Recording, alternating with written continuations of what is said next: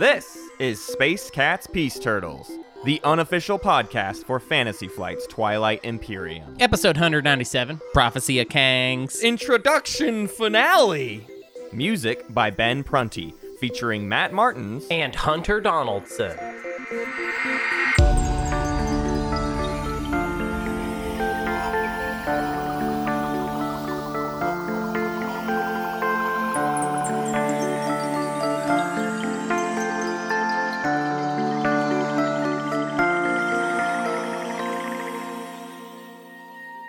That would be what our fried chicken restaurant would be. Prophecy called. of Kangs. Welcome to Prophecy of Kangs. You want pickle on your sandwich or you go without? That's the first question. That's the first question. You want a pickle on your We're sandwich very or aware. without? We're very aware we're the only fried chicken restaurant that is aware that not everybody likes the pickles on them. Yeah, really, that is the That's only... the one. That's the untapped market. Is Yeah. recognition that not everybody likes pickles. I'm not really a big pickle person on a regular sandwich unless you pitch me on a sort of pickle forward sandwich where everything kind of has a Everything's pickle. sort of pickled. But if it's just like, here's a regular sandwich and we put pickles on it, I'm like, well, to me, that's a pickle sandwich what a side of regular Is sandwich. that what a Cubano is? Oh my God, Cubano's my favorite sandwich. Okay. Favorite sandwich type. Well, first off, Okay, go to ahead. return to the pickle conversation. No. Hate pickles. Would rather die. Murder me. in Oh, my you don't sleep. like pickles? I hate pickles so much. You hate please. pickles? Yeah, I hate Huh. them. I like other pickled things, but I don't like pickles. Favorite sandwich. I mean, like, it's really hard to just top a really good grilled cheese. Although the times I get most jazz are when you're just making like kind of your standard sandwich, just like, oh yeah, some deli meat, Yeah, a little bit of red onion and lettuce, and then you break out the panini press, and you're just like, Yeah. perfect sandwich. Paninis. Yeah, I've actually known that about you, that you're a big panini guy. yeah. You like your paninis. Yeah, I mean, I like a good pressed sandwich. Totally. A good melt, you know? Give me a melt. I'll take a melt. There's a restaurant where Hunter and I are from, and it's the greatest restaurant that exists, and it's just a grilled cheese restaurant, and it's not what you're thinking. I don't like it anymore, Matt. Well, I actually get gotta out tell of my you house. that. Get out! Get out! These last two times I ate there, I don't know what happened, but it just feels like the quality of the food has dropped. Interesting when you're so wrong. I don't know what to do with it. I think it's like, I think it's the cheese. I don't think the cheese is very good or something. I don't know. I mean, I'm just as disappointed as you are. Like, I'm the one eating it and being like, oh, this isn't as good as I remember. Well, it's called Ham and Trees, and if you're ever in Fayetteville, Arkansas, go get it. We're now we're now sponsored by Ham and Trees. Yeah, that'd be cool. They should give us money. That'd be great. I would love to, try and sell food with this show. That would be because great. obviously Local food. I would like a show that gets to sell local food for like any random market. Like, just like, oh yeah, if you're in Stockholm, Sweden, go try Fitzyberg. Oh, Matt. Insulting the Swedes again. How dare you? It's a meatball place. But no, I like that. Yeah, sure. Like, let's just advertise small restaurants in places that If we go. you are a local-only restaurant, single restaurant, or a small restaurant chain, actually, I would advertise for Slim Chickens. Oh yeah, I like Slim Chickens. I will advertise. I will really shell out for. Sometimes Slim Chickens makes my tummy hurt. Don't care because I love it so much. Yeah, good hurt. Here's how what a yummy hurt. Here's how Slim Chickens feeds you. They're like, here's fried chicken, here's French fries. Yeah. Okay, pretty standard now. Also, here's Texas toast. And every time I look at the toast and I'm just like, wow, this is so indulgent. No, Yeah. I eat it. Well, I love it. No, I know. I can't believe it. What's better than that is, okay, a lot of people don't know what we're talking about, and we're going a little long in the intro today. That's well, you fine. should cut it. I the whole won't, thing. because I love talking about Slim Chickens. Here's the thing about Slim Chickens. It's like a local thing. For some reason, it's in England. If you're in England, keep an eye out for Slim Chickens. There's a couple over there. Wow, I didn't know that. Yeah, they've gone big. But there's all this talk right now of the fried chicken sandwich wars.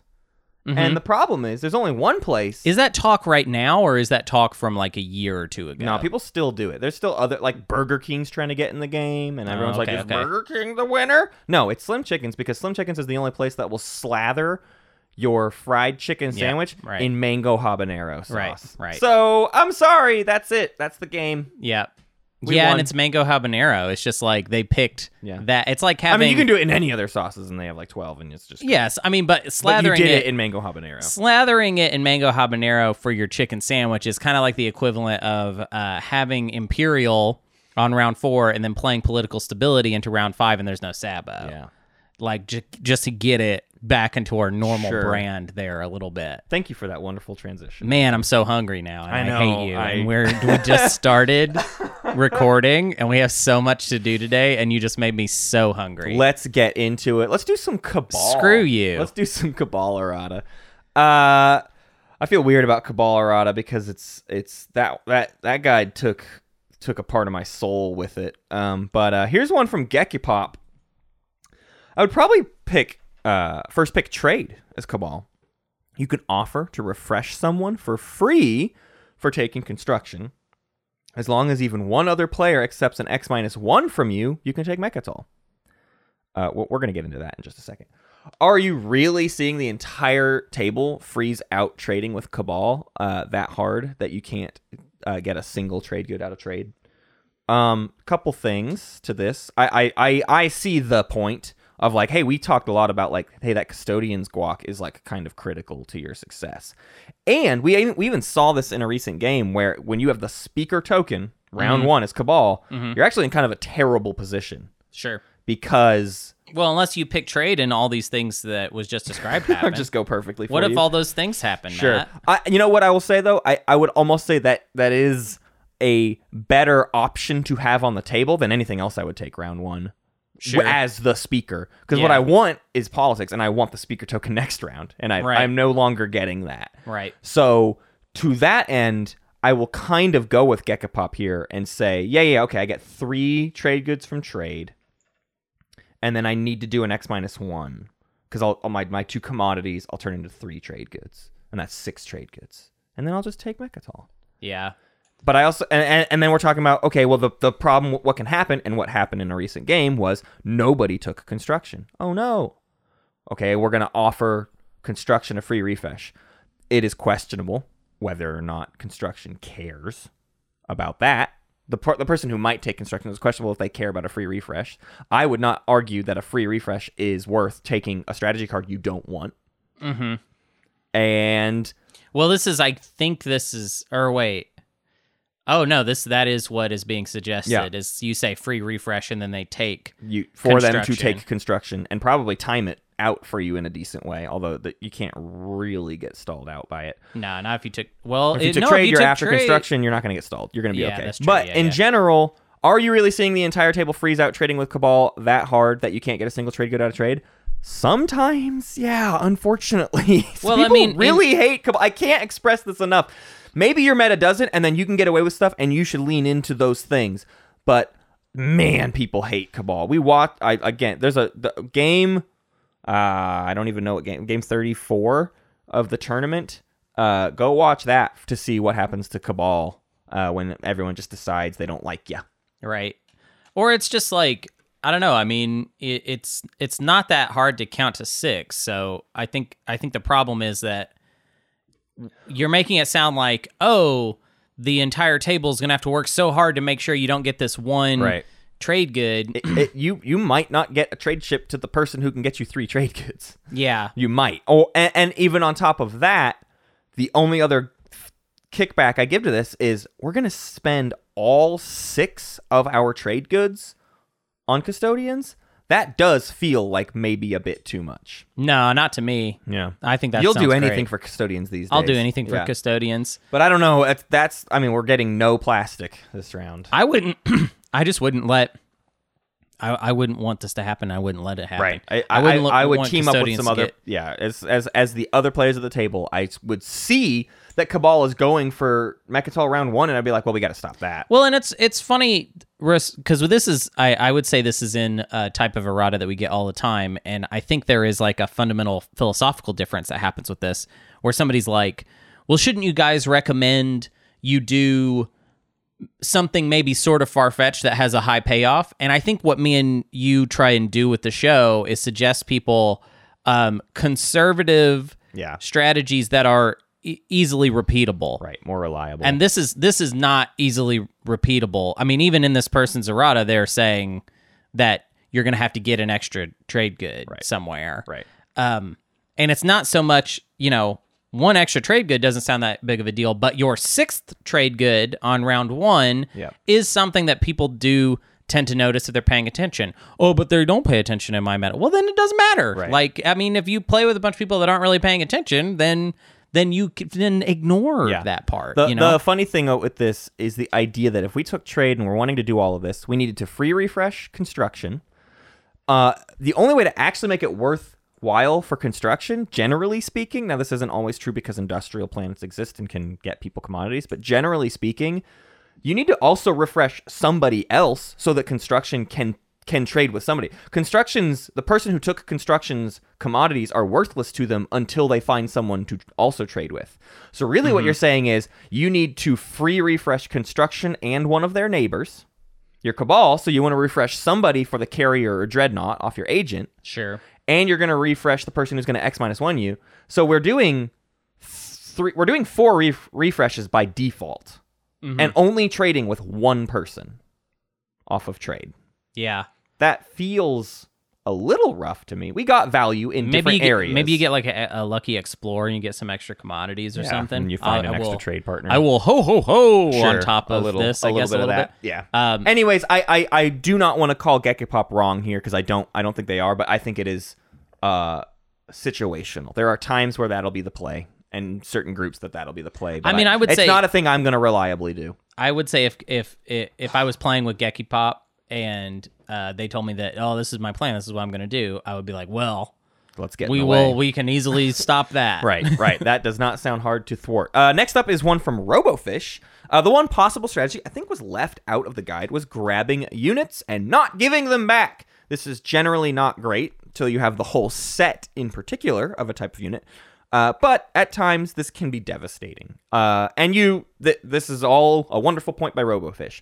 We did not talk about holding units because I don't think it's a very good strategy for all the reasons RoboFish just said, which is it has no impact on anyone until you hit their maximum value of those units. You've cost them nothing until that's the one they needed to build. And even in then, the difference between a 5th dreadnought and the 4th dreadnought only matters to the person with that secret objective. Sure. So, yes, keep an eye on the person with that secret objective and try to prevent them maybe from scoring that point. Sometimes. But you have to figure it out. You got to figure it out. Honestly, too, that's the one I keep an eye out for because by that point in the game, you probably have gotten enough different dreadnoughts from different people that you've got Dreadnought 2 and you have all 5 of your dreadnoughts on the board, and you will just have dreadnoughts sitting on your sheet with no way to use them. Totally. So keep the ones that you don't want to spend, keep an eye on people who look like they're building a lot of dreads and try to block that 5th dread. Yes, do that. It shouldn't be a focus of your strategy, and it's definitely never a focus of your strategy ever to hoard people's plastic, because that plastic is your value.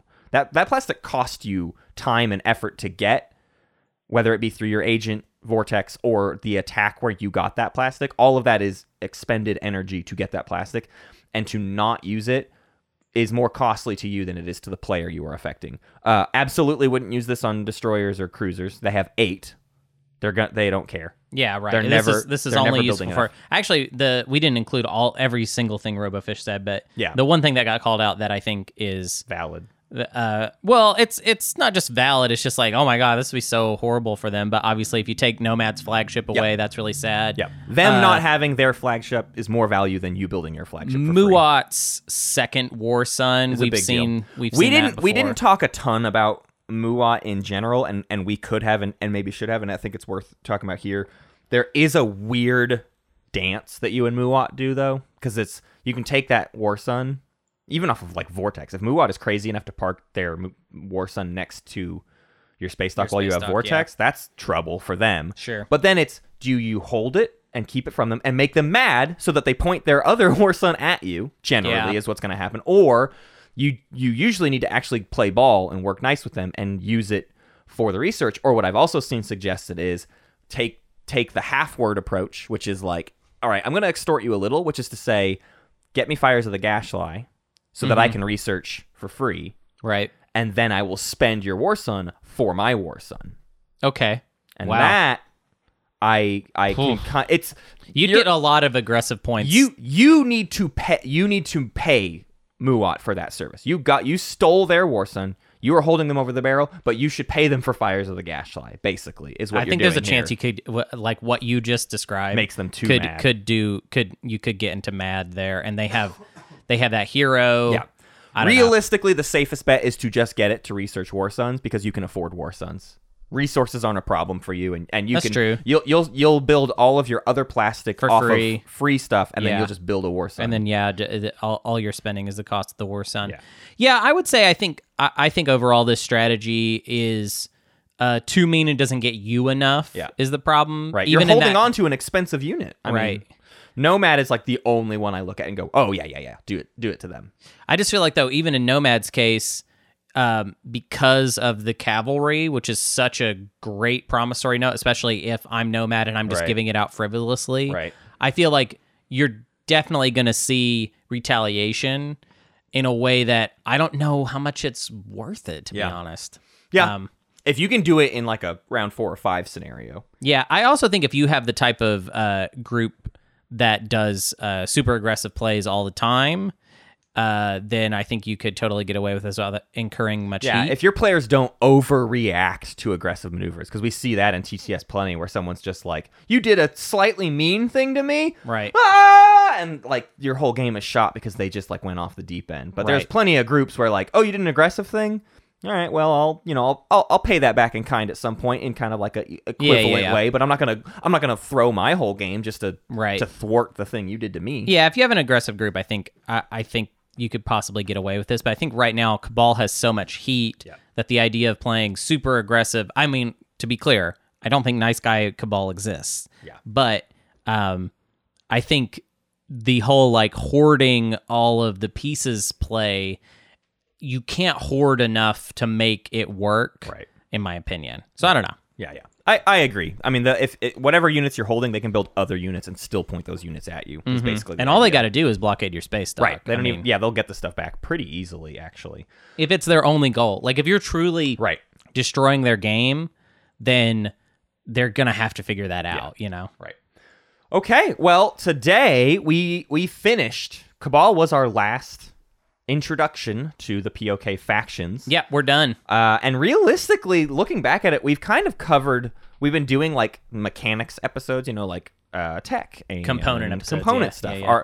And really, I feel like we've done all of the major Prophecy of Kings component stuff. All that's left from here on out is like, well, let's go back over kind of just like all the action cards and agendas, or the agendas, and things like that. But we're done with the stuff that's like very intrinsically was only introduced in POK. We could talk about leaders, but I at this point I have no idea what like a leaders episode will look like. Well, and also leaders get covered. Faction yeah, stuff, exactly. Right? That's when those get covered. Yeah. I think like this is a kind of a housekeeping episode, an end of an arc of the show episode. Yep. We're also coming up on episode 200, so in general we're kind of feeling like a sense of like let's take stock of the last 6 months or whatever. I mean, this is how long it takes us to cover an expansion. That was hilarious. I was like typing up the like tweets and the stuff to put in the show notes for the Cabal episode, and it was like, we finally finished the thing that anybody else who does this kind of content finished 5 months ago. Right, like everyone else did this in December,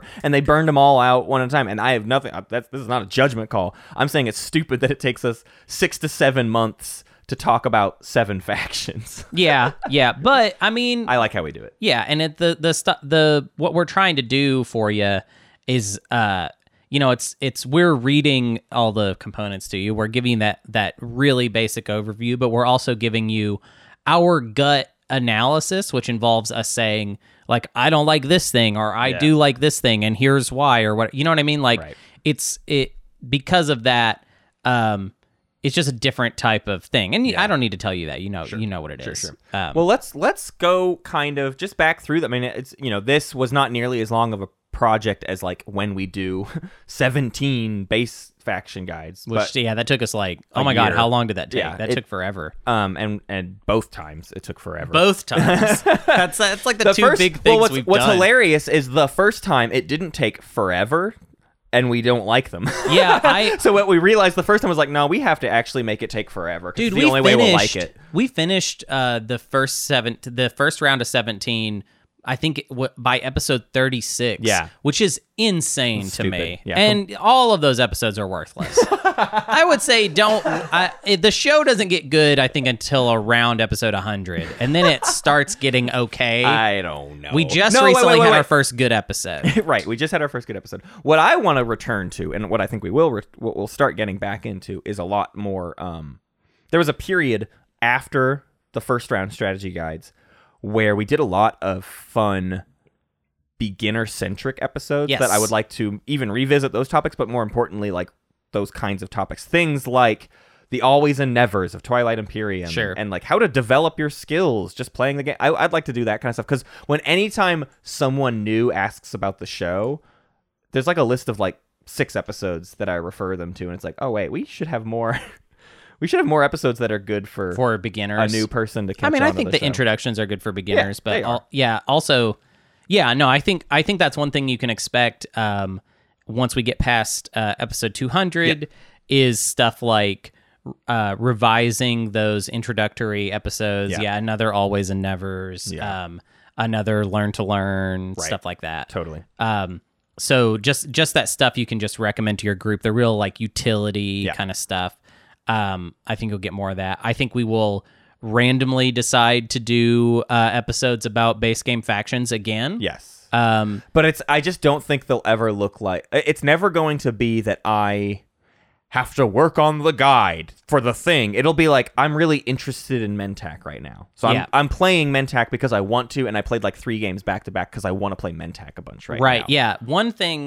That's one thing that I think we are going to try and cut out of our process completely, which is the idea of I'm playing specifically a research game for this faction. Yep, I think it kind of corrupts the process a little bit too. I think it makes it harder to get a normal read.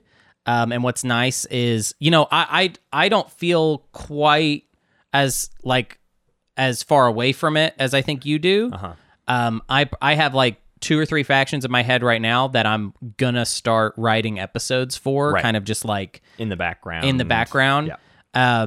And they'll be done when they're done. You know what I mean? Like that's what I want. There is no schedule or whatever for them. They will come out when they come out, and it will be kind of about when it strikes our fancy type stuff. And that's not gonna be that sparse because we're both full time now. I mean, we play games. We're gonna be playing a game, and when the tournament's done, like we might be playing 2 games a week. I don't know. I mean, we will have time to get games in, and so that will grant us access to like, I mean, I got to play like 3 games of Muat within like a month.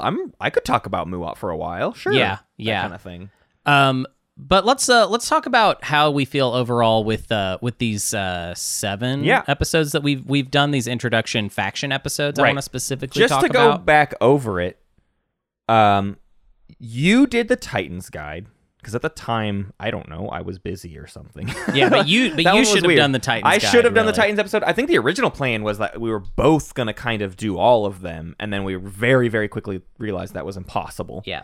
And so then, essentially, you were assigned Nomad, Empyrean, and Mahact, and I was assigned Argent, NRA, and Cabal from that point on. So, yeah, how do we feel? What's your favorite guide?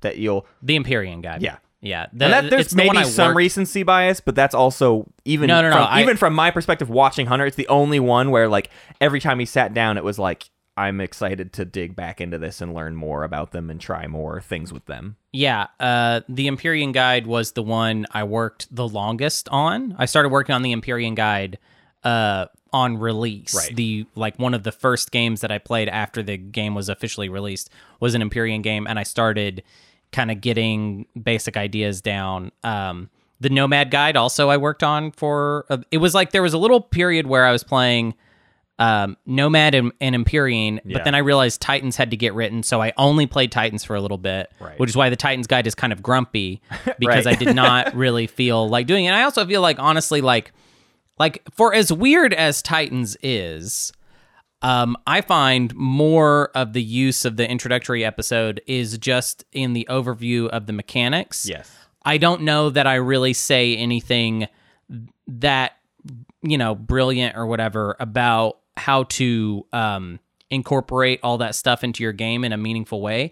And I actually feel like Titans, for me, and I don't know, this is just like honestly what I think about Titans as a faction, so feel free to disagree with me, as I'm sure lots of people do.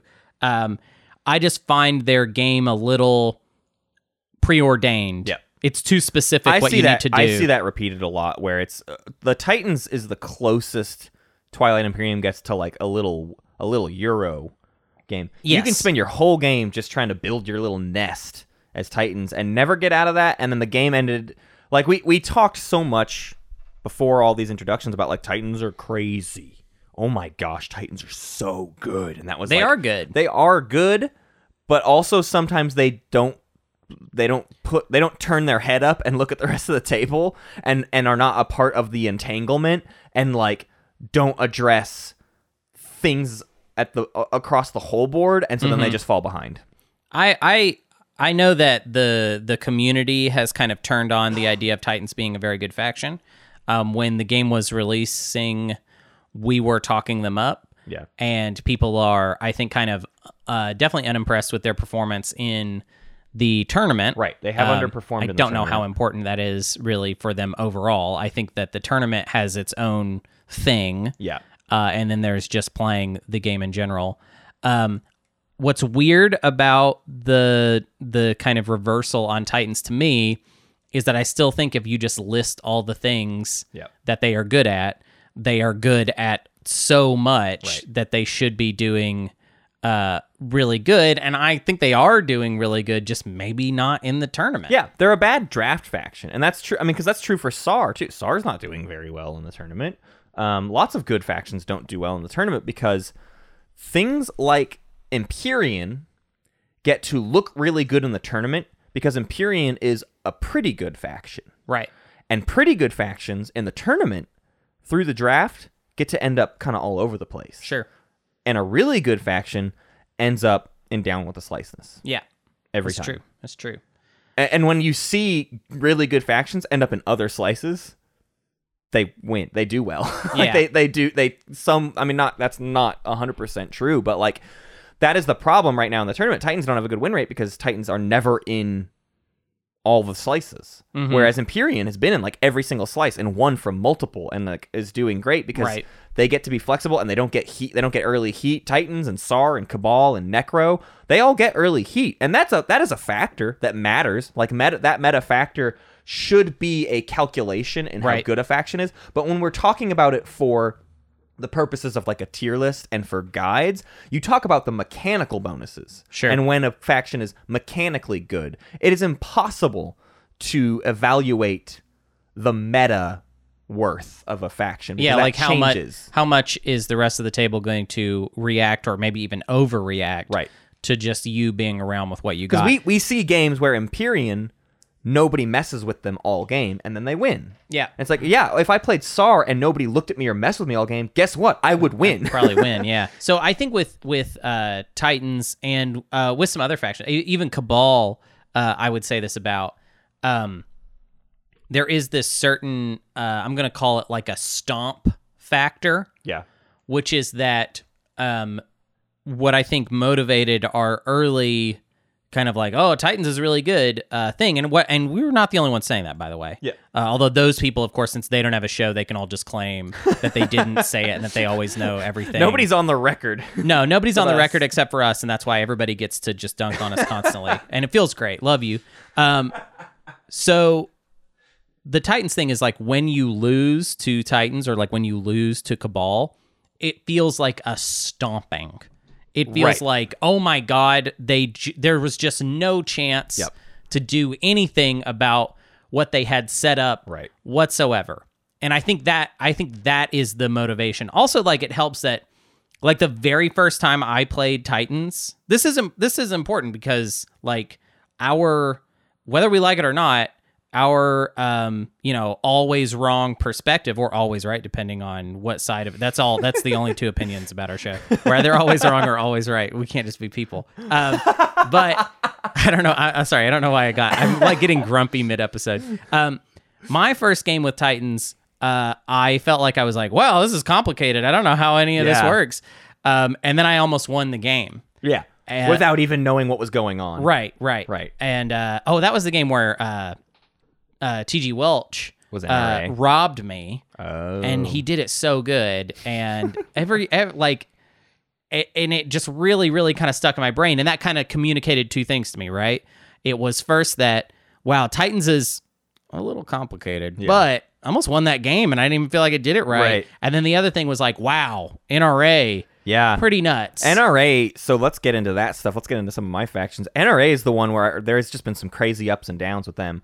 I know, like, pre-release, I looked at NRA stuff and I went, okay, they do cool exploration stuff, but that we don't inherently know if that wins games. Yeah. So my read on NRA was they're fine. They're going to be a fun faction, but they're not necessarily going to be a winner. Mm-hmm. And then the game came out and they won every game I played. They won for like 3 weeks straight. I never saw any other faction win. I was like, okay, hang on. What is happening? They seemed sort of like how Empyrean is right now. Right. And I actually think that's what's happened with them, is that NRA started doing really well because they were in, I think we need to maybe have some sort of term for, like, when your faction is, like, in the pocket of being not considered so good that people are trying to do stuff about you and are worried about you, but you are good enough to where you're just going to sneak into that win over and that's over. What happened to the draft. In test games for the prelims map, NRA was cleaning house. They were destroying. And everybody saw that and went, well, okay, turns out we have to ban NRA in the draft. Right. And NRA got banned all the time. Right. And then NRA, I don't even know how many games NRA has been in, but it's not that many. Right. And I think their win rate is okay. But yeah, like you're saying, Empyrean has started to go crazy. It's because people need to ban them. And nobody's adjusting to it. Yep. Yeah. So, like, that's the thing that's so funny to me about the tournament is there's this kind of weird, like, kind of self-reflexive thing that happens with the data from the tournament. Where people will kind of play with a consistent, like, lack of bias. Like, I feel like people are just like people are saying, oh, the map is, like, too light on Empyrean, like the Empyrean's too good on this map, and that it's somehow the map's fault. But from our perspective, it just looks like, well, Empyrean is winning a lot of games, and then I'm still seeing a lot of games where people are taking it pretty easy on Empyrean. Empyrean is like one of the easiest factions to punish if you wanted to punish them. But that's what nobody does. Nobody's doing it. Nobody does that to Empyrean. Yeah, it's such a weird Like, if you wanted to eat Empyrean Slice, they have nothing. They have no way to, besides just being like, but I can be nice to you. Yeah. And we can, do you want to be my pack? Please just make friend? it okay. Yeah. Yeah. Besides the kind of trade considerations, if you just wanted to be mean and bully Empyrean, they're not doing anything about that. Right. So, yeah. I don't know. But I still think Nazroka is actually really, really good because I think so too. Any faction with the ability to manipulate currencies is better than other factions. Totally. Because then you have a baked-in ability to fix problems. Yep. And other factions won't have a way to fix that problem. So NRA, at the end of the day, I can turn relic fragments into command counters, and I can solve my problems. Yep. And I'll be fine. NRA at the end of the day. Yeah. I 100% agree. And I think the ultimate Twilight Imperium factions that are, like, kind of in that pocket and do well consistently are the ones that are able to be, like, punchy people that make money. Yes. Like, that's kind of like you've got, I feel like Hakan has kind of slid a little bit. Hakan is funny because nobody wants to play against Hakan, so they get banned by virtue of making games go long. Right.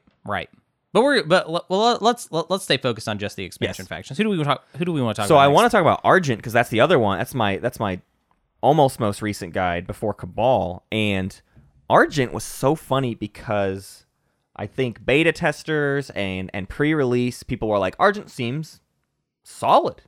Argent is the one that seems like a base game faction. Yeah. They just got, like, they just kind of exist. But then you kind of look under the hood and you go, actually, that commander is really good. Yeah.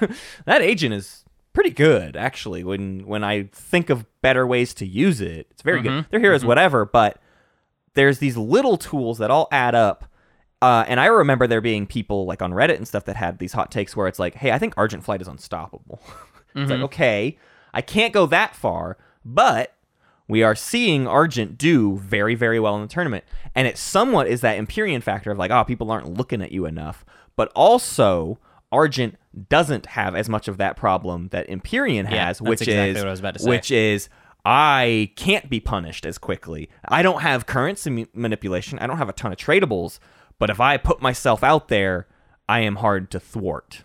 Yeah, it's the second Strike-Wing Alpha 2s come out in the mid game. It's like that unit is so the bang for buck on that unit is a little bit over the top, and you know they're strongly incentivized to go PDS2, Airy Hollow Lattice, et cetera, et cetera. Yeah. These are all like super defensive. They have abilities. a good synergy within their whole. It's sort of like Soul, which it's like, hey, blue green, and they're like, hey, red yellow. Right. Just, you're good to go. Good, all done. Yeah. And that efficiency on top of hyper defensiveness really does a lot for them. On top of mobility. I mean, Right. There's a lot. They have kind of everything, and so I get why people. I'll still say they overreact, but I completely understand the excitement and why you would overreact about what all those tools in the toolkit can do. Yeah. Especially depending on your meta. I mean, Yeah. How did you feel about that episode as well? I liked it. It was, I think Argent and Cabal both are a little bit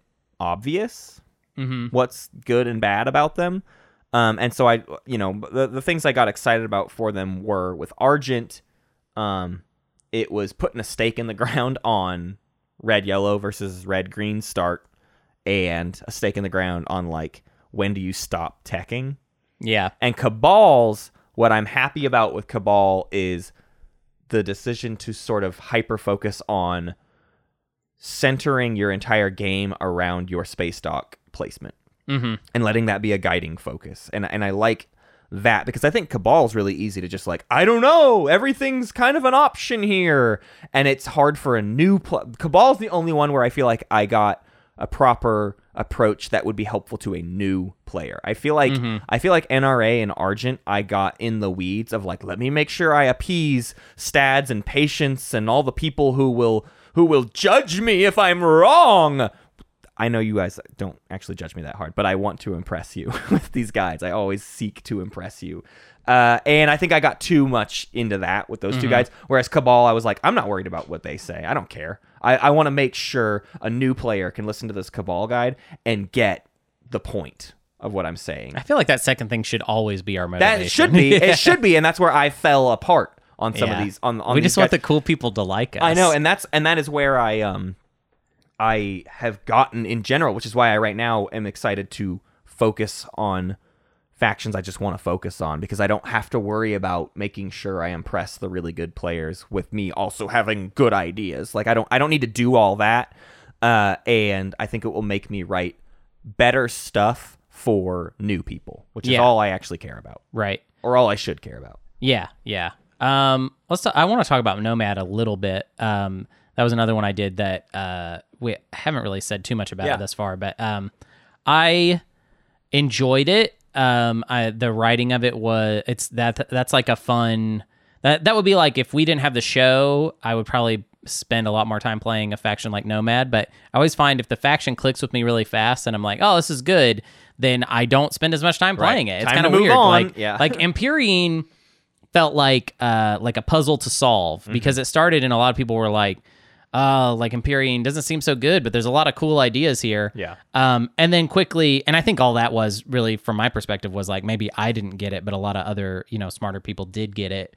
But Nomad, I just got right away. I was like, oh, this is so focused. You've got a lot of different tools in the toolkit that are all really fun, and the flagship hijinks are just great.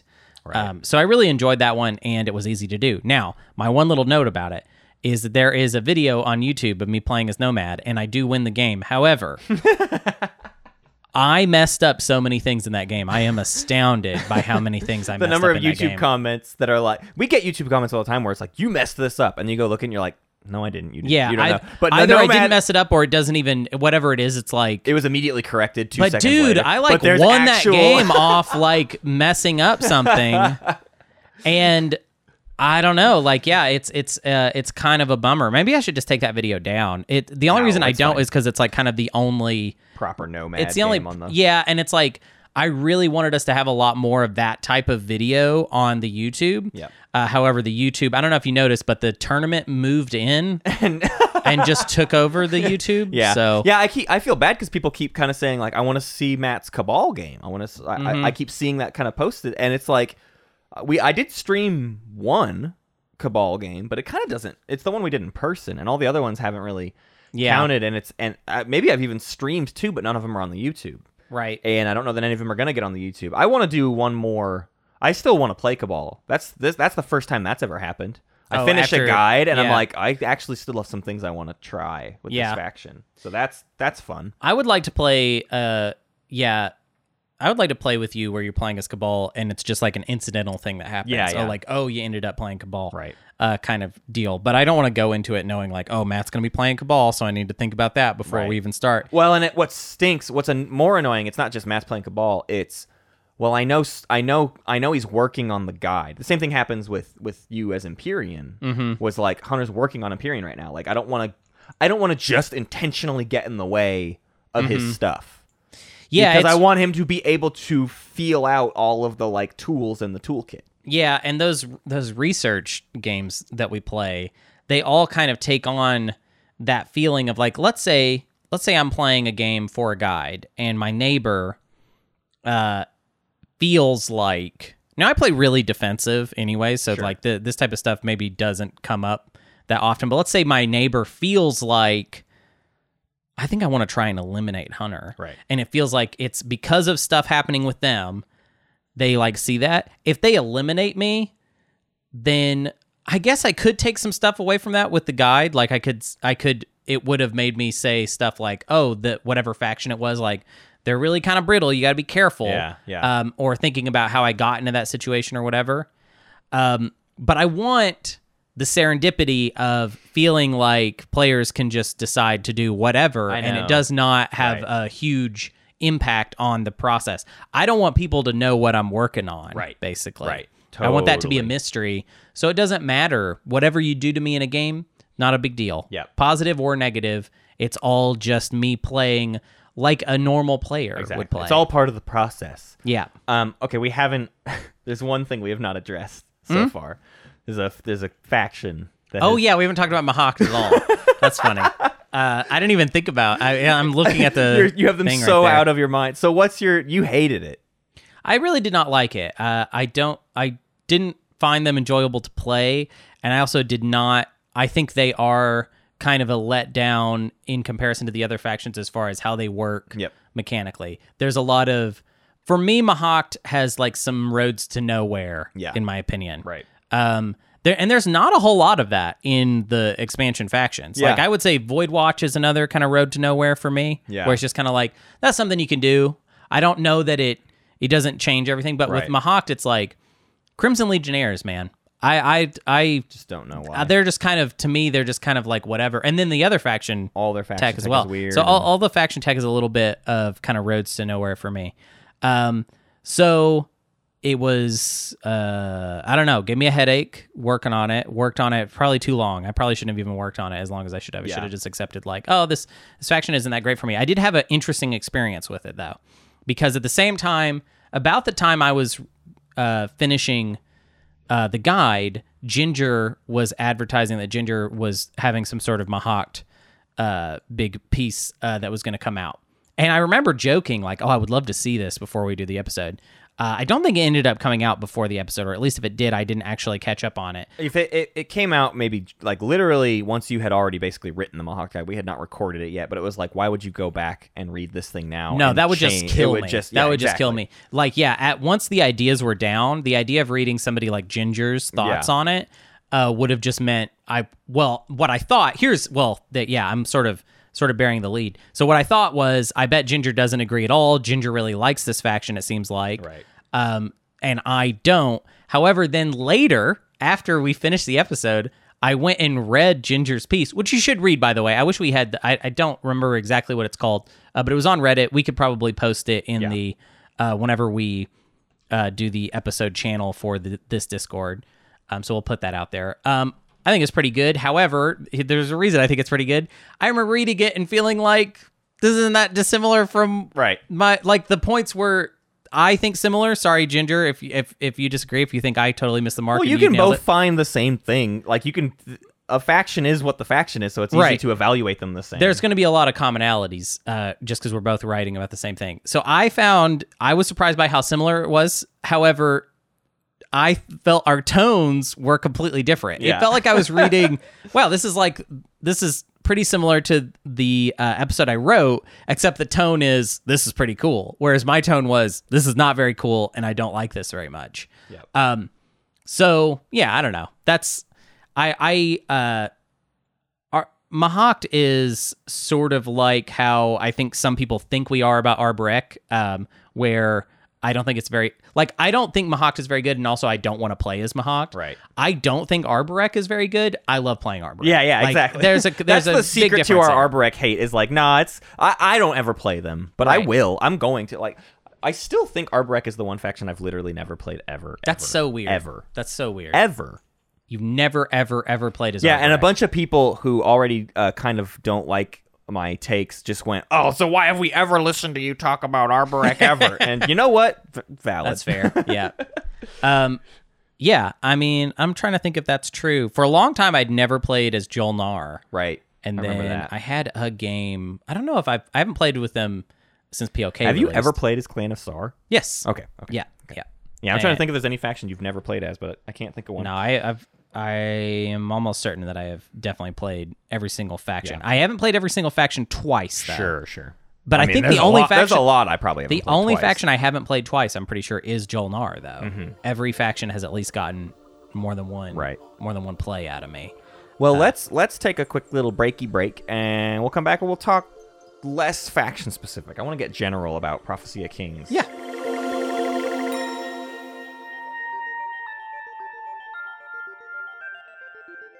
Welcome back. You should buy Oath. Go buy Oath. I know you probably just listened to me say it. Go buy Oath because we just got our copy of Oath. We just got our copy literally of Oath. just It's so opened it. It's so and pretty. It's so pretty, and I'm It's so crazy. excited to play it. I want to do streams and stuff with it. I want to do a lot of stuff with it.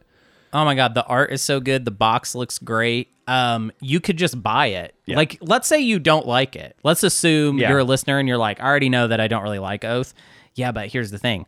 It looks great. Yeah. So why put not it just on- have it? Just put it on your shelf. There's a lot of games on your shelf you don't play, huh? Yeah, there might even be games on your not- shelf you don't like. Not all those games directly support me. So you should just go buy oathleadergames.com/SPT. Was that a double ad break? Did we just barrage We them with finished an ads? ad break and then I continued the ad break for another 30 seconds. Let's funny. talk about just more Prophecy of Kings things. There's a thing here that kind of got actually squeezed out of our notes, but to go back to just the introductions at large, not into each one. Oh, okay. I think we both liked, and the thing we've been discovering more with POK than I think we did in base game is the ability to identify a core tech path. Yeah. As opposed to what I feel like we were constantly doing. A thing to see this evidence is in the first round strategy barony episode. Yeah. Which is where the first time my brain exploded and I was like, I have to do 4 different strategy guides in one because the tech paths are so different. And we were just obsessed with identifying every valid tech path. Mm-hmm. And we tried to focus this time around on let's figure out if there are any must-have techs, and then let's go from that. You can do your own thing from there. Right. We'll make light recommendations, but is there core tech that is required? I think there's always, with most factions, there are just a couple techs that always seem, it's not that, the idea of a core tech path to me isn't that we're saying 100% out of all games every time you have to get this tech, otherwise you're bad and it's dumb and you're dumb.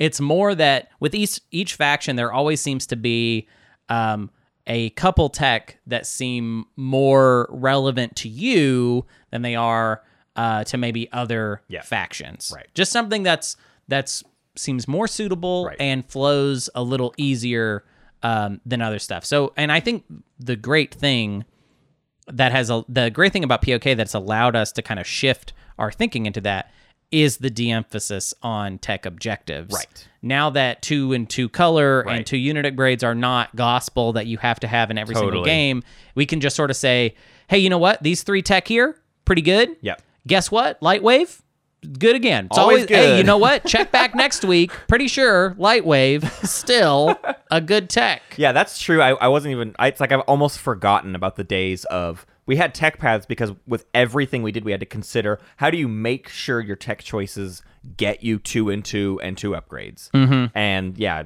being freed from that has really changed a lot of how you can think about tech. What else have we learned? Lightwave always rules, always good. But blue tech in general, I think there was a thought at one point pre-release that like, oh, what with the tech paths opening up, maybe there will be completely new. Maybe there will be a new dominant color. Maybe red's going to get awesome. AI dev is crazy good. Is red the new way? No. Blue. Well, There's options. There are certainly more options than there ever were. But a lot of that's like there are more combinations that are good with blue than just blue-green. yeah, I think that blue as a color got more points, and then some of the other colors got more points as well. Right. It's only yellow that I feel like really got left out in a big way. Yeah. Everybody else got a little something. But it's all a little more situational. It just seems like still in the abstract, blue is just kind of the default best tech path. Right. Or just color of tech to get. Because Right. I don't know, the fact that they also got like sling relay and DET. DET is not like a good tech, but it is necessary benefit tech to Right, get. right. So, all right. And Sling Relay is really good. Yeah. Like arguably one of the best new techs. Right. If not the best new Well, tech. It's great. And the reality, the reason blue tech is so good is blue tech is focused on movement, which is weird because Sling Relay. I don't know why Sling Relay is a blue tech basically because it's not a propulsion thing. Yeah, I mean, It's the ability to build a thing that's not unlocked, so in that way it's movement. I get it. But anyways, the point here being blue tech is so good because opportunity is good. yeah. And red tech does not inherently mean opportunity. Red tech is like generally like some sort of combat advantage or whatever. Yeah. But blue tech is all about board advantage. Lightwave and gravity drive and sling relay and dark energy tech open up the amount of opportunities you get as you do things on the table, and that's how you win the game. I mean, you don't win the game by producing even more units than everybody else through a space dock too. Like that's not going to do anything for you. But you do win the game by sending carriers further with more stuff. Yeah. Yeah. I don't know. I mean, I think unseating blue from that top spot would have probably taken more work than it's worth. Yeah. I definitely think we're in a better place as far as how open tech paths still Right. feel. I will say this. I think, and this is kind of inserting a point where we're going to make later, but it feels hard to get around it. Fleet Logistics, I feel like, has taken a slight hit Yeah. in POK because of the maybe overemphasis, or I mean, I think it's motivated by the game, so I guess it's not over. It just, this is how it seems to go now. Round 5 seems to be a lot about stalling and who Yeah. can stall the most, Right. basically. There is a little bit there's always at least probably one faction at the table that Fleet Logistics would do a lot for them, because even though stalling is a big deal, there's still a lot of value to like, well, I take Mechatol and then I pop Imperial immediately, and you can't get in the way of that. I feel like those moments, though, are coming up less and less. Definitely. In base game, it seemed like stuff like that happened all the time. Right. And I do not have an explanation for this. This is not a very smart point I'm making. I'm just telling you my gut check is telling me that Fleet Logistics used to, in base game, feel a lot more clutch and lead to these really crazy plays that would end up winning someone the game.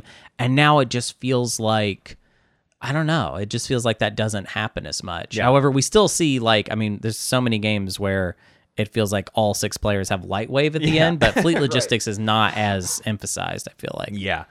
I will say, doing the prelims map, and I've been working on the semis map a lot recently, and just map making in general has gotten way weirder in Prophecy of Kings. That's a big thing that I've had to learn.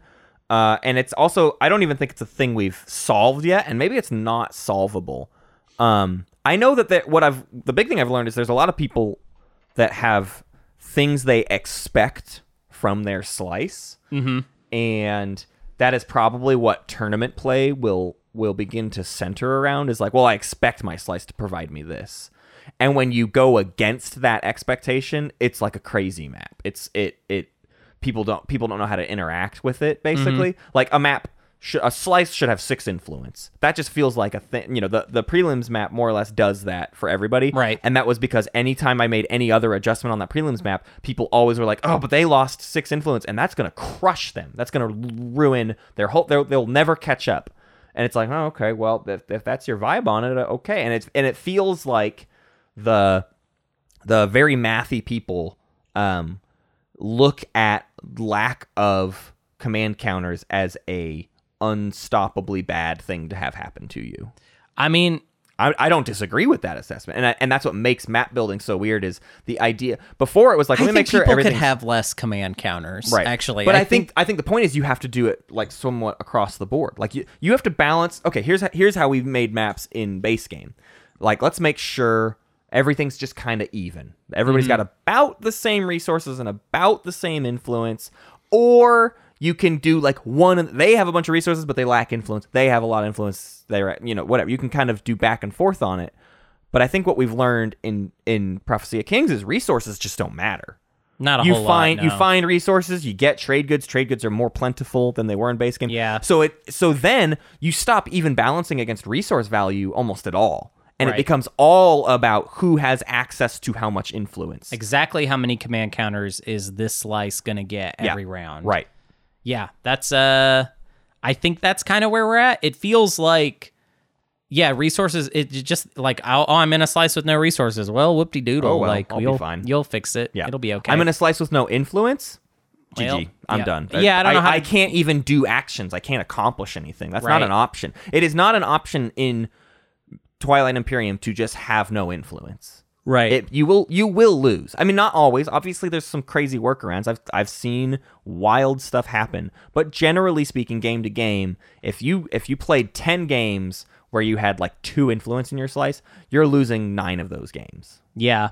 I think really what it comes down to is because there's so many new tradable things and also the exploration cards. Yeah. It might not seem like individually, like, oh, I got 2 commodities from the exploration card. Right.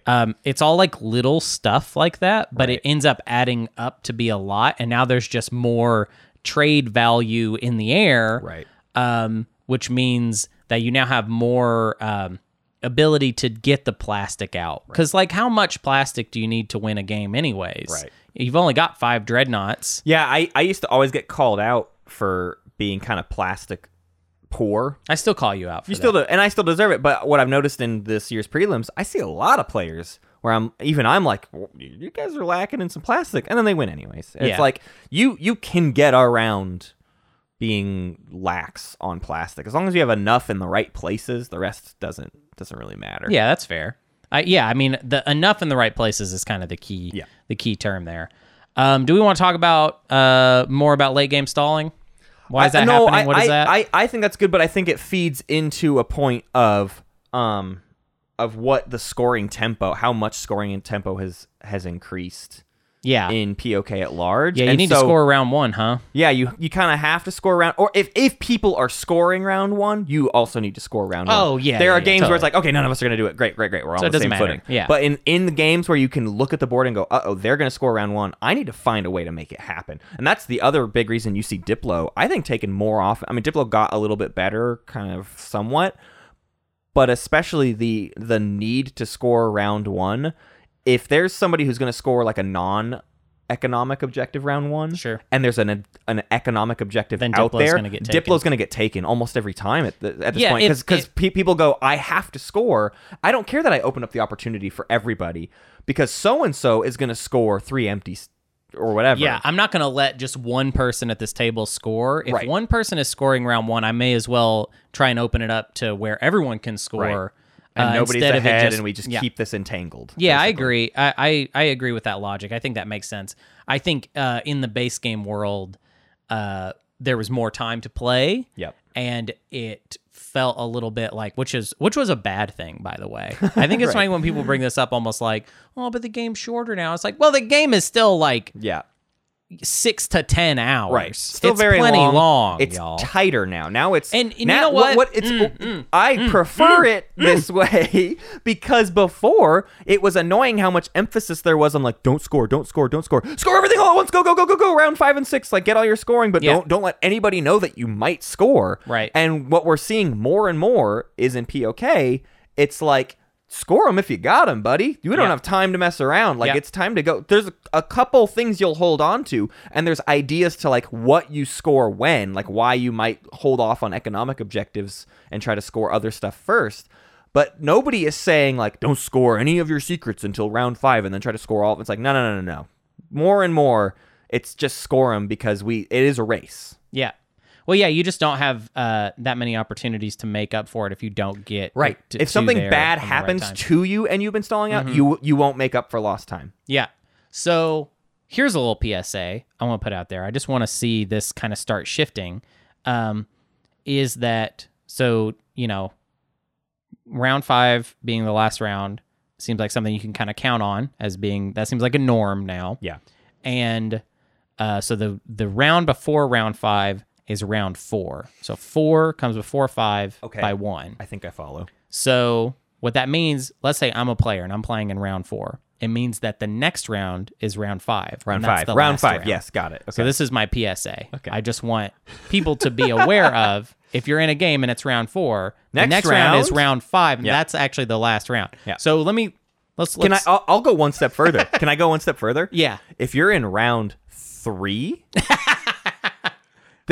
you laugh. This just came up in the game. If you're Yeah. in round 3 and you're like, Yeah. maybe I'm just gonna give somebody a lot, double check that round 4 isn't actually round 5. Yeah. Sometimes round 4 is round 5. 3 comes before 4 and 4 comes before 5, and that's like 1 and 2. Yeah. So like, yeah, what do we mean by that? We're being like kind of coy and silly about it, but what I think the players need to accept that they are in the late game sooner than they maybe are used to. Yeah. And that people in round 4 are setting up for a win in round 5. If you are not one of those players that can win in round 5, guess what? You're on the stop the other players You're in team. trouble. And that happens Yeah. now. Yeah. You are there now. And You're not, it's not, oh, well, let's wait till round 5 and see how it is. No. The players that can count to 10 Yep. and have all those points together, they're getting it together now. So now you have to throw a wrench in that plan at this point. Yes. Because if you wait till next round, what we see time and time again is that, it becomes a stall fest. Yep. And what that means is whatever player has the speaker token and got to take leadership Yep. is now the best setup to stall everybody else out. And then they're going to stall, and you're not even going to get to do the thing that you may. If you come up with some weird plan that involves, I don't know, like an illegal move. Some people know what I'm talking about. You're not even going to get to do that plan. Yes. If you waited too late. So it's important, I think, for players to know on round 4 who is in a good position and who needs to be stopped. Right. And also, I think the players in the lead, if you're getting stopped in round 4, I think that's good play. You don't need to be upset about it. Right. It's like you are being stopped because you are winning this game. Yes. Right. And I think because of all the speaker token shenanigans that have become so commonplace now, of like, I'm going to take control of this game by taking control of the speaker token. The only way we punish that Yep. is by going ahead early Yep. before this becomes too big of an slowing advantage. down your momentum. Yep. I don't need to stop you scoring your 10th point. I need to stop you scoring your 6th point. Exactly. Because that's where you get your momentum. And so I want to extrapolate on that thing I was saying about round 3. I'm not saying go attack everybody around 3. I get that there's like, I don't need to build that I think round 3 long-term- is still the mid game, and so But- you but don't quite round know the 3 shape of everything. Round 3 is wrapping up the mid game. Yes. And so the point to that is you know that people are setting up for the late game in round 4, which means you need to double check where everyone's at the end of round 3 or Yes. even within round 3 and go, are they getting themselves into too solid of a position? Do I need to push myself harder to make Right. sure I stay caught up with them? Or more importantly, people give away a lot in round 1 and 2, and I get it because we're all trying to get ourselves online. That needs to stop in round 3. You need to quit giving away too much in round 3 because what you're doing is giving away the rest of people's solid position. You're giving away the completion of their engine that they will then use in round 4 and 5. So I'm not saying you need to play against people, but you definitely don't need to play in favor of them and for them. We don't need to see all these crazy advantageous deals in round 3 necessarily. I'm very specifically thinking of game 33 in which some stuff was sold I don't way even know out about of turn. this. It's I don't fine. even know about this. But Speaker was sold way out of turn, and it let a player win in round 4. I mean, it just Spoilers. spoilers. But it's there is a certain thing where you need to keep your eyes out in round 3 because not just like for fear that someone might win in round 4, but you need to accept that if you are just still playing like I think you need to stop floating all boats in round 3. I think you can float all boats in round 1 and 2 because we're all trying to get there. But round 3 is when it's like, all right, start to kind of wrap up your stuff rather than wrapping up everybody else's stuff. I don't know. It's kind of an esoteric point, but Yeah. I've just seen it a bunch of times where I feel like people are still doing crazy deals in round 3, and round 3 is taking forever because people are working out these like ridiculous non-binding deals. And it's like, you're about to enter the late game. No non-binding deal makes any sense anymore. You're right. Any non-binding If deal you're in round making a 3 non-binding deal in is a round- loss. yeah, that's you, true. You gave up something for nothing. You can't make a non-binding deal in round 3 because if I go into round 4 and I'm now doing the math to 10, Right. I think I'm ooh, cutting if my I break, losses. If I break this deal, Yeah. I win. Then you can't even come on. You're gonna be mad at me. No. I'm gonna win this game off a non-binding deal. That sounds Exactly. great. I want to see that Right. as a commentator on the side. I'm not gonna be mad at the person breaking the non-binding deal. Nope. I'm gonna be talking about you and how you made a non-binding deal. Why'd you make too that late. deal? Yeah, why'd you make that deal in round 3? I completely get what you're saying, and I think all we're trying to emphasize here is that the game is faster, but we see people still kind of thinking with the base game brain, right. and thinking they're going to have all this time at the end to stop the leader, and they rarely do. Right. It comes up on you. If you're getting bad secrets, somebody's not. Yeah. Somebody's getting good secrets and you're in trouble. And it really, the speaker order should be, I mean, I would say like once round 3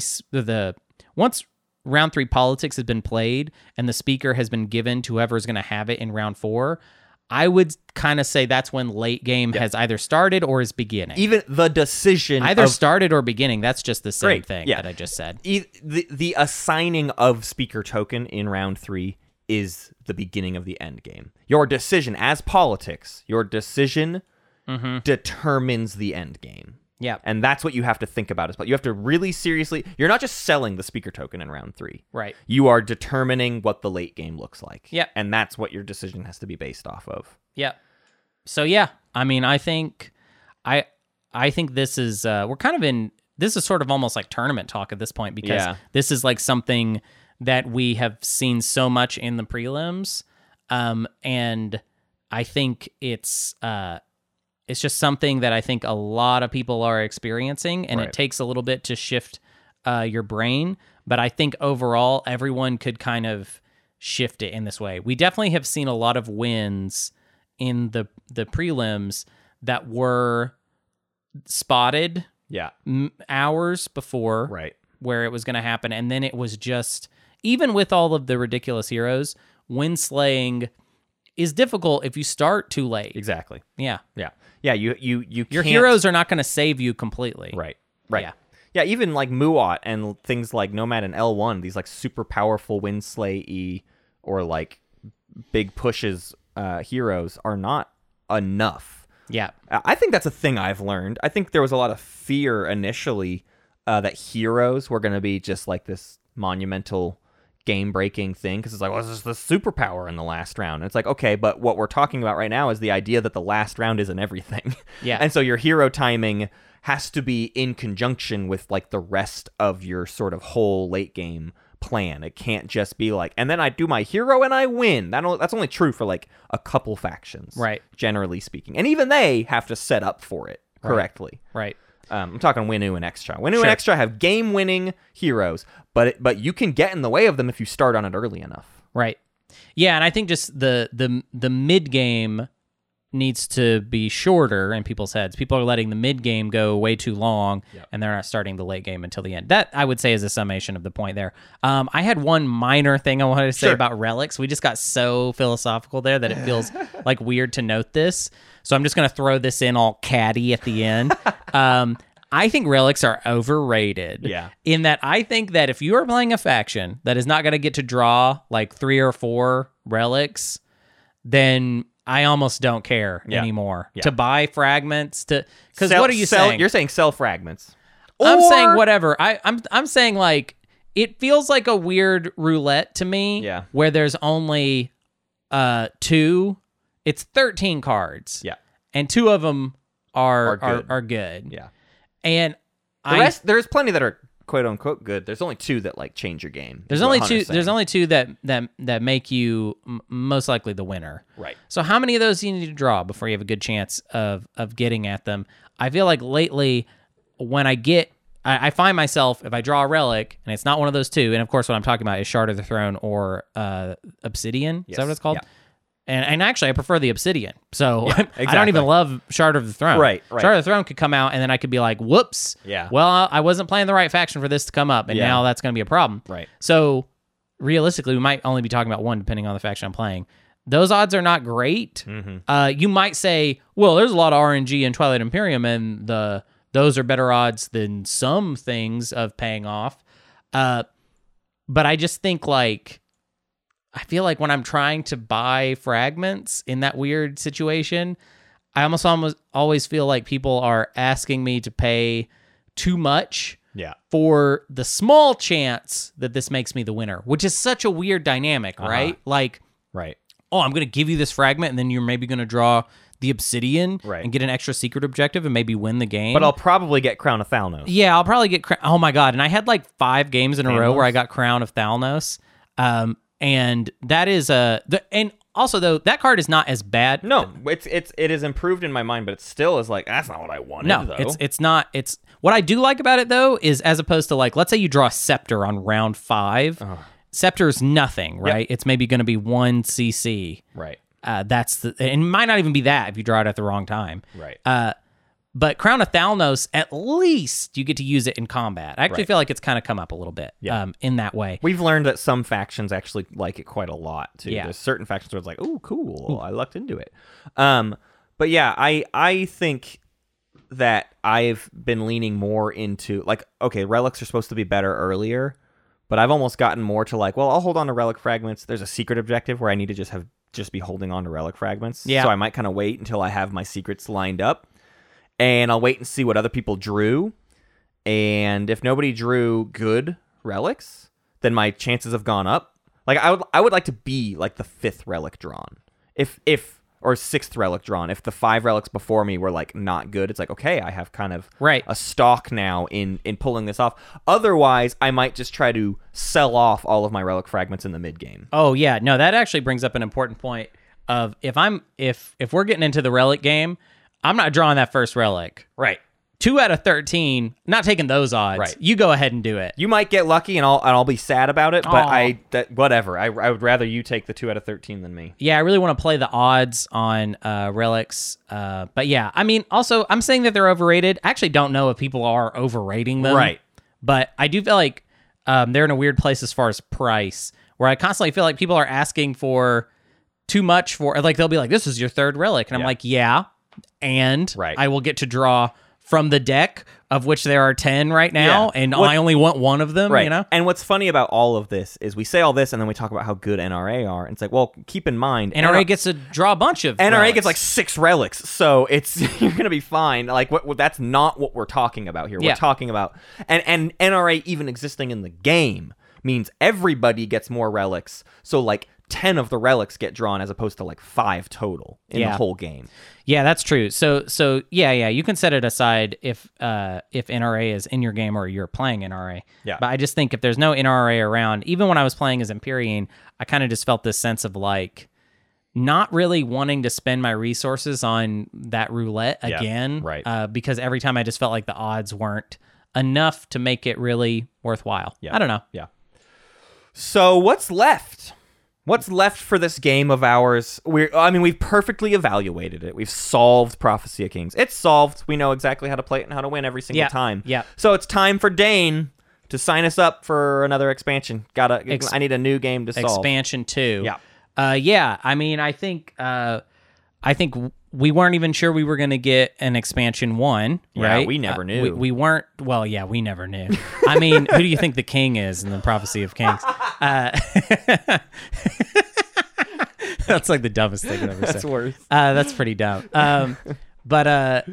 So is there going to be another one? And what will it be? I'm sure a lot of people are listening and be like, What are we really, doing are we right now? talking about another expansion already? We just got one. Absolutely not. I'm not realistically talking about this. And even still, we have indications from Dane of like, a goal would be that like Codex content gets folded into an eventual printed release. Physical release. Is that confirmed? Or No, are it's you... but Dane has indicated he wants that to happen. Sure. But we don't, that's not up to Dane. Yeah. Basically. So, nobody is excited that the Codex stuff is like print and play.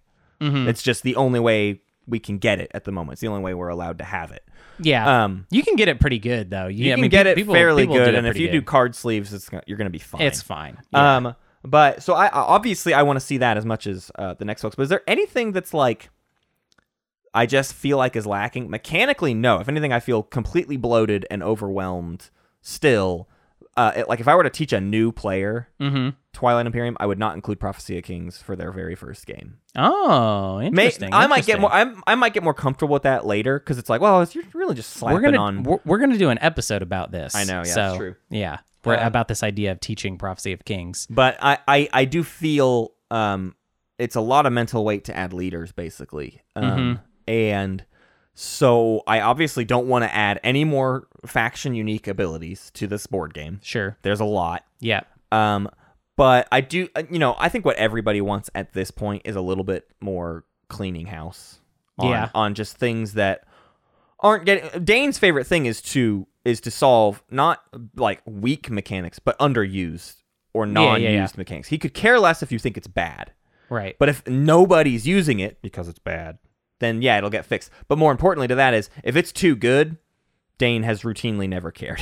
It's like, no, it's fine. It's too good, so people are using it, so people are enjoying the thing that I made.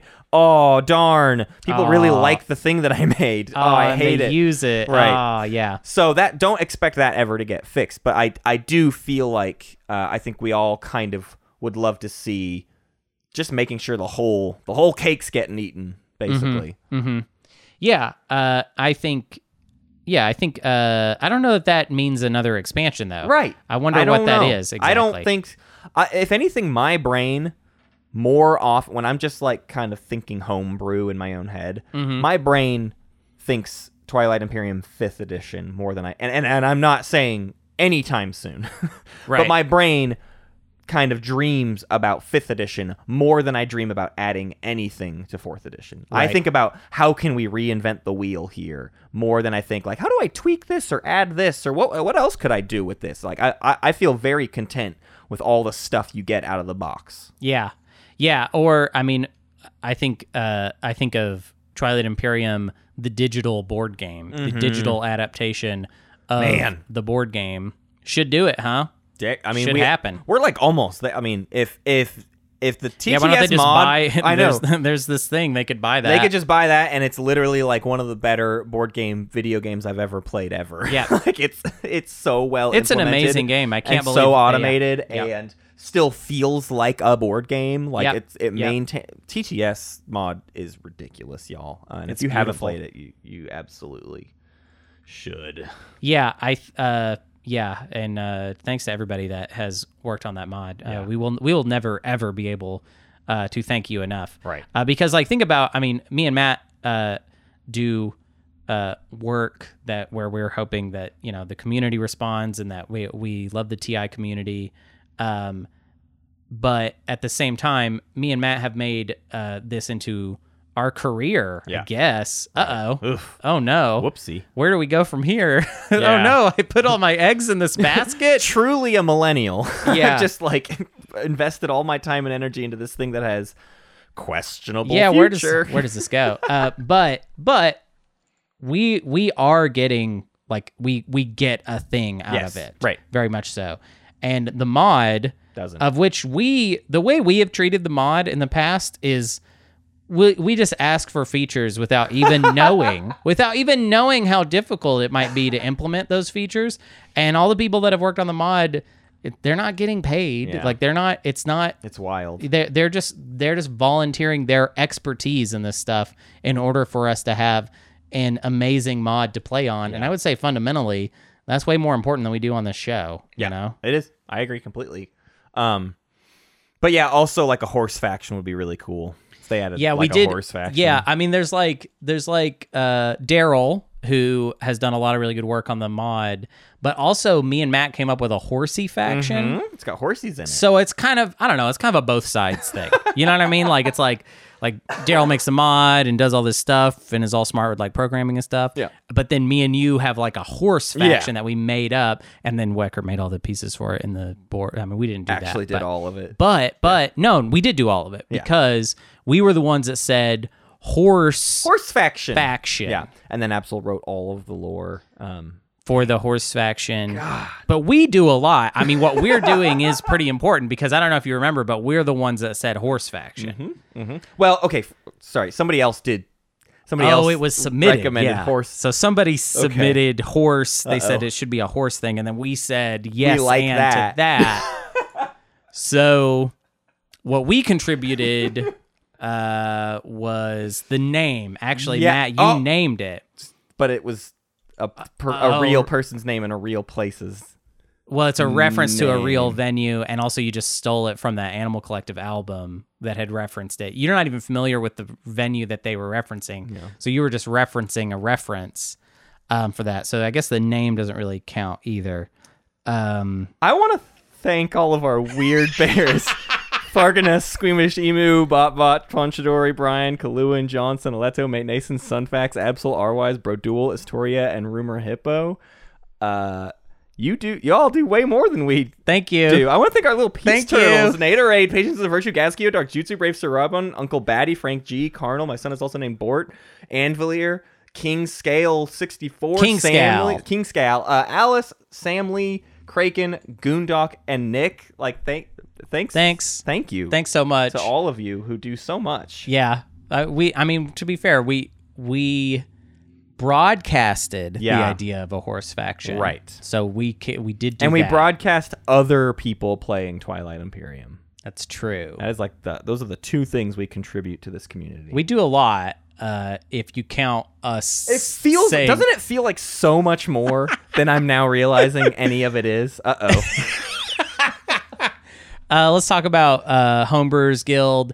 That stream is not scheduled yet. It's going to be promissory notes plus the exploration theme. So submit more promissory notes. Submit more It'll exploration be cards. soon because the reason it's been delayed is the tournament. But guess what? The prelims end this Sunday, June 13th at 1400 UTC on the Space Cats Peace Turtles Twitch. Game 36. Game 36 of 36 Yep, of the yep, prelims. yep, There will be a yep. pretty decent chunk before the semis start. Looks like July 10th-ish. Yep. July 10th should be the beginning of the semis. So you've got like a month off. We'll be doing streams and stuff. We'll do all kinds of things. But tournament will have a short little break. We'll do the promissory note stream. I think we want to do some like stuff with Semi's players. Like they're going to be playing practice games, and it would be fun to just stream some of their practice games, little things like that. Yeah. So plenty of tournaments still to come, but we do finally get to wrap up these prelims that have been going on since March, which is a long time. Turns out 3 months. Yeah. Also, what's interesting about that Sunday, me and Matt will be commentating together. Yeah. And then I will leave at some point to get on a plane and fly to Portland. Oh, I will boy. be back in Portland for a week. Those of you that are Portland listeners, Vancouver listeners, hit me up. I would like to play a game. I would like to spend one day playing Twilight Imperium. So I'm just going to go ahead and throw it out there. I'm definitely going to play with Kaluin, hopefully. Right. So let's do that. I'm just using the podcast time to, Just, like, to talk talk to to Kaluin. one specific person. But also, it turns out I'm still a stand-up comedian. Wasn't sure, but I'm at least doing shows. Now, does that make me a comedian? I don't know. But I got some dates for you if you want to see me do stand-up comedy while I'm in Portland. On the 18th, I'm doing a show called Comedy at the Park. It's at Laurelhurst Park, run by Kickstand Comedy Theater. It starts at 6, and I don't even know where it is. I just know it's in the park. It's in Laurelhurst Park. If you go to Laurelhurst Park and you look around, you'll probably find the show. I'm on the show. Great. And then on the 19th, I'm doing a brunch show that starts at 1, and I don't remember where it's at. Oh, no. Well, there's that. Great. Also, we're doing a weird thing. So this is episode 197. Yes. Episode 198 will be out later this week. Yes. And then we have 2 episodes until episode 200. Yes. And you're going out of town like right before episode 200 comes out. So here's what's happening, actually. Yes. We are recording episode 200 this coming Saturday. Yes. We're recording, and you should know this because we're recording this episode live. We're going to do it Saturday, June 12th at like noon Central Standard Time, Yeah. which is 1700 UTC. So this is going to be a weird thing that we're doing because we want to utilize our Discord. This is like for our Discord thing. And how it's going to work is we're going to hang out with our weird bears. And we're going to make them give us ideas for stuff. We'll talk to the weird bears kind of specifically about what we're doing, but like anybody can come hang out and listen while we kind of chit chat. We're having like a shareholders meeting. Yes. With our weird bears. And that's what episode 200 is going to be. Yeah, it's going to be the first SCPT shareholders meeting where myself, co-CEO, and Matt, also co-CEO, and then I guess we'll have to get our CFO, Billy, as well, to talk just non-specific Q&A type thing, I guess. This is Hunter and I's way of going, we couldn't come up with a better episode 200, but we know we want our weird bears to be a part of it. We were like, episode 200 is coming up. We should do something special. And we wanted it to be Weird Bear focused. Yeah. How to do that. And this is what we have thus far. Let Maybe them- the Weird Bears will come up with a better idea. Right. Basically. Yeah. But But the point here to all of this is it won't be on our Twitch. It's going to be weird because we're just doing it on our Discord because we still want you. Not everybody's going to show up for the live recording. It'll be in the podcast feed too. Yeah. But if you want to come hang out for the live recording, it's going to be on our Discord. And we're doing one of those like sessions. You can have like a thing where it's like we chat and you sit and you listen and then you like say, hey, I raise my hand. I would like to say something. We're reserving that privilege to the weird bears. They'll be the ones that talk. But you can come and hang out and basically listen to us record a live episode. Yes. Saturday, June 12th at 1700 UTC. yeah. So come do that. That'll be fun. Yeah, I'm excited about that episode 2. And obviously it'll be in the podcast feed as well. So if you don't catch it, it will be there forever for you. You can rate our podcast on Apple Podcasts, iTunes, wherever you listen to us. Please give us 5 stars because we do a lot, as we've already proven. We do a lot. We repeated the horse idea. Yeah. We did do that. Yeah. And you can find more information about our Patreon and how to contribute to our show, and our Twitter, and our Discord, and our merch, and everything on our website, spacecatspieceturtles.com. And now, Yes?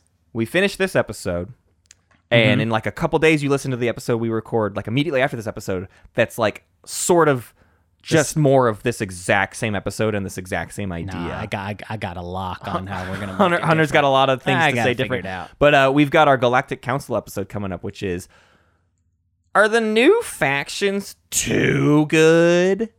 In that Just voice, like that. exactly. Yep, Yeah. I say it okay. like that every well, single yeah. time. Stay tuned for that in the coming days. This is a weird this is a weird energy that I've That's brought fine. upon the No, end of that's this fine. I episode. think it's just we realized at the end of this episode that we are but a conduit. Yes. For the excellent Twilight Imperium community. Right. And I think it's important for us to be aware of that and understand that. And this is the best job I've ever had. Okay? And That's true. Yeah. And yeah, there is no after this for me. Right. So I hope you all continue enjoying the show and enjoying Twilight Imperium because I'm all in. Right. I'm all in. Okay? Do you understand what I'm telling you? I am all in on this. Yeah.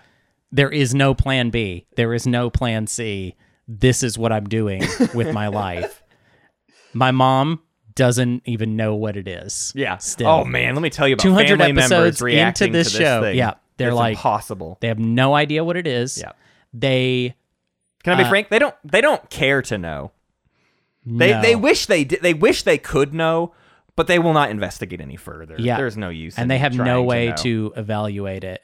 So I think the tone, I would say, when I talk to my parents about the show is a mixture of not curiosity, but perplexed. And Yeah. then sometimes, like, I see my mom kind of, I think, thinking in her head, like, should I be disappointed? And she's not sure. She doesn't know, y'all. I'll put it another way. Sometimes a loved one or a parent would say, "So how's work going?" And for Hunter and I, it's more like, "How is everything? Are you guys still okay? Is everything Is it still on rail? Like you're still doing that? still doing that, huh? Okay. Okay. So it works somehow. Yeah. And you make money from it. Yeah. Okay. Okay. All right. All right. I'll take your word for it. Hope nothing bad ever happens.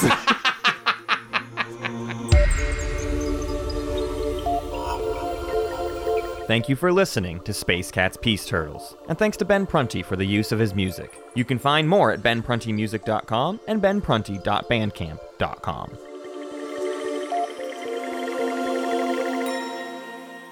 Pax Magnifica, Bellum Gloriosum.